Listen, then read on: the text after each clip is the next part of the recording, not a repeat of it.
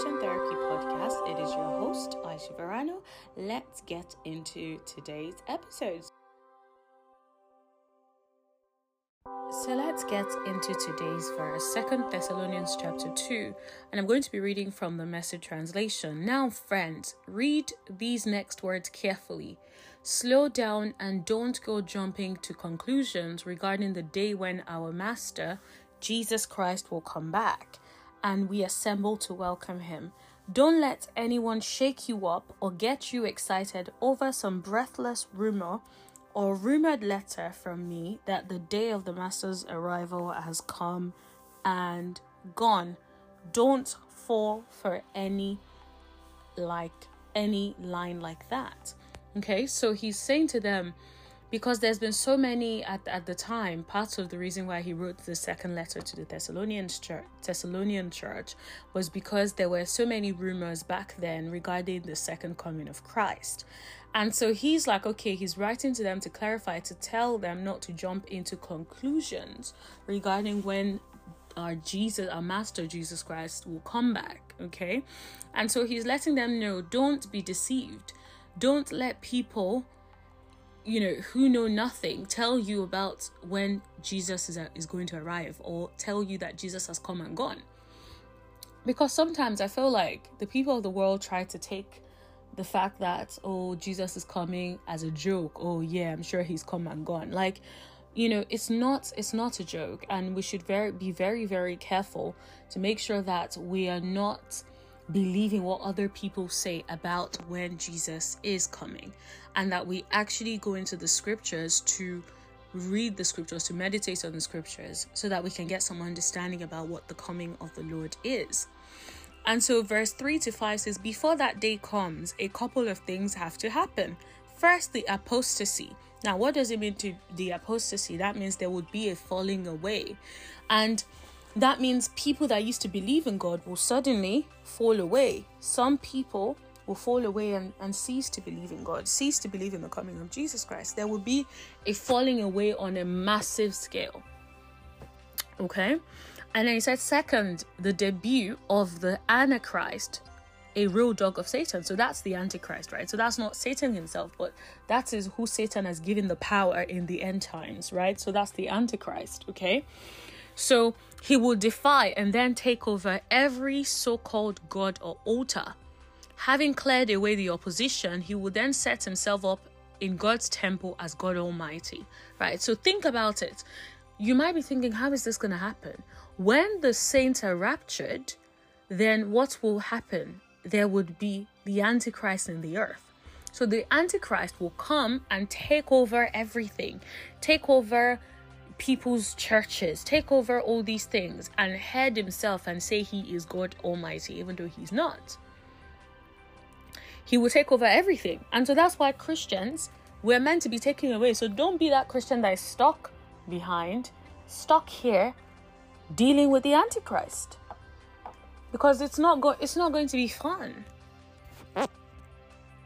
And then he goes on to say, don't you remember me going over all this in detail when I was with you? Are your memories so short? And so he's telling them that we've talked about this before. We've discussed this before. Then in verse 6 says, it says, you also remember that I told you the Antichrist is being held back until just the right time. That doesn't mean that the spirit of anarchy is not now at work. It is secretly and underground. So that means, I'm sure you guys you've heard people say, the spirit of the Antichrist is functioning in the earth. Yes. That doesn't mean that the Antichrist has come. No. It just means that there is a spirit of anarchy which is currently working, right? And then it goes on to say, but the time will come when the Antichrist will no longer be held back, but will be let loose. And that is the time. So imagine, the Antichrist has been trying to come for all this long, but he's been restrained, right? Remember what the scripture says, that he that will be letted until it be taken away. I hope I'm quoting the scripture correctly, right? But that's the church. We are the restraining power of evil in the earth. We're the ones who are restraining the Antichrist at this stage. But when we are raptured, there will be no restraint. We are not there to restrain the Antichrist, okay? So then the Antichrist comes, right? And so it goes on to say, But the time will come where the Antichrist will no longer be held back. When it says will no longer be held back, that means the Antichrist has been held back. He's being held back. But don't worry, but will be let loose, right? But don't worry, the Master Jesus will be right on his heels and blow him away. Right? The Master appears and puff, the Antichrist is out there. So think about it. Remember, if you have not listened to the episode where I talk about the rapture, I would encourage you need to listen for yourself, right? Go back and listen to that episode. And then this would make more sense to you. So when the Master appears at the time of the rapture, then that's when the Antichrist will then come here. Because by the time Jesus appears, we're out. We're all out with him as Christians, right? Then he goes on to say, verse 9 to 12, the Antichrist coming is all Satan's work. All his powers and signs and miracles are fake. Evil sleight of hand that plays to the gallery of those who hate the truth that could save them. And since they are so obsessed with evil, God rubs their noses in it, gives them what they want. Since they refuse to accept truth, they are banished to their chosen world of lies and delusion. And that's why it's so important to preach the gospel, because God wants us to speak the truth to people, give people the opportunity to accept the truth. And if they choose not to accept the truth, then they will be left with their lies and delusions. But that's why as Christians, our job is so important. We have to preach the gospel, because how would they hear without a preacher? And so verse 13 to 14 goes on to say, meanwhile, we've got our hands full, continually thanking God for you, our good friends, so loved by God. God picked you out as his from the very start. Think of it, included in God's original plan of salvation by the bond of faith and the living truth. This is the life of the Spirit he invited you to through the message we delivered, in which you get in on it with the glory of our Master Jesus Christ. So he's basically saying that he's continually thanking God for them because they quote the gospel. They are loved by God. They were picked from the very start. They are included in God's salvation because they've given their hearts to Christ. And then he goes on to say, so friends, take a firm stand, feet on the ground and head high. Keep a tight grip on what you were taught, whether in personal conversation or by our letter. May Jesus himself and God our Father, who reached out in love and surprised you with gifts of unending help and confidence, put a fresh heart in you, invigorate your work, and enliven your speech. In Jesus' name, amen. But think about it. He's telling us to take a firm stand. Let our feet be on the ground. Let our head be held high. So when opposition is coming and people are telling you, oh yes, it's a lie, Jesus has come and gone, you can stand sure and know, no, he has not. No, he hasn't. You can stand strong and say, no, I believe the word of God. No, he hasn't. You can keep a tight grip on the things that you have learned, the things that you have heard, and hold on to it. And so, honestly, if you're listening to this and you haven't given your heart to Christ, I will give you an opportunity to give your heart to Christ shortly. But I want you to really think about it. Really think about it. And, please, let's be clear. I'm not here to try to scare you into giving your heart to Christ. No, I don't feel like it works. I don't feel like fear is a tactic that works, because you do not end up having a relationship with God. You just feel like, oh, let me just do this so I don't end up in hell. No. God does not want that for you. He wants you to have a relationship with him. He wants you to fully submit to his lordship as Lord over your life. He wants you to fully submit and be like, okay, my God's got me, and fully embrace who he is and what he has in store for you. And so I want to encourage you, please, and please, don't listen to this episode or the episode about rapture and think I'm trying to scare you. No, I want you to have a relationship with God. And if you have a relationship with God, I want you to have an even better relationship with God. I want you to think, how can I make my relationship with God better? What can I do? What is it that God will want from me? If I don't read my Bible, can I schedule to read my Bible twice a day, once a day? You know, what can I do to actually get to the place that I know that God wants me to be? That is what I want to challenge you to do. I'm not here to try to force you to be something that you are not, but I'm trying to encourage you to give your heart fully to Him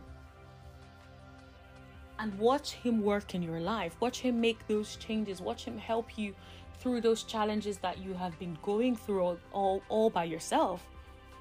You've been going through so much by yourself. When God can, it's like, let God help you. It doesn't have to be difficult. It doesn't have to be horrific. When God is involved, it's a beautiful, beautiful experience. Let God take care of you. And that's where I'm going to end it today. Thank you so much for listening, and then I'll give you an opportunity to give your heart to Christ. So, just before we end today's episode, if you have not said the prayer of salvation, which means that you have not given your heart to Jesus Christ, I want to give you an opportunity to give your heart to Christ now. So one of the big things that I have to emphasize is the fact that you have to believe completely with all of your heart, and you have to speak forth. So which means you have to say it whilst believing in your heart. Now, it is not enough to believe. You have to believe and speak, and it's not enough to speak without believing. So it requires both. So now I'm going to say the prayer of salvation, and I need you to repeat it after me. Oh Lord God, I believe with all my heart in Jesus Christ, Son of the living God. I believe He died for me, and God raised Him from the dead. I believe He's alive today and forevermore. I confess with my mouth that Jesus Christ is the Lord of my life. From this day, through Him and in His name, I have eternal life. I am born again. Thank you, Lord, for saving my soul. I am now a child of God. Hallelujah. Praise the Lord. If you have said this prayer, welcome to the family of God. You are now a child of God. You are now born again. You can confidently say, I am born again. Glory to God. And so now, if you want to learn more about how to live your life as a born-again Christian, I will encourage you to go back and listen to every single episode on this podcast. Just keep listening, and you will continue to see the transformation in your life. And also, I will encourage you to go out there, go on Google and search for Now That You're Born Again by Chris Oyakilome. And if you review that, you will see in the book it explains carefully what happens now that you've given your heart to Christ. It explains clearly what you have received as a child of God. And so I will encourage you to actually go and read the book. It's a really short book. It's a PDF version, and it is free online too. And if for whatever reason you're unable to get the book, just send me a direct message on Christian Therapy, using the Christian Therapy handle on Instagram. So just send me a direct message, and I will organize for it to be sent to you. So thank you so much for listening to today's episode. God bless you, and I will see you next time. Bye.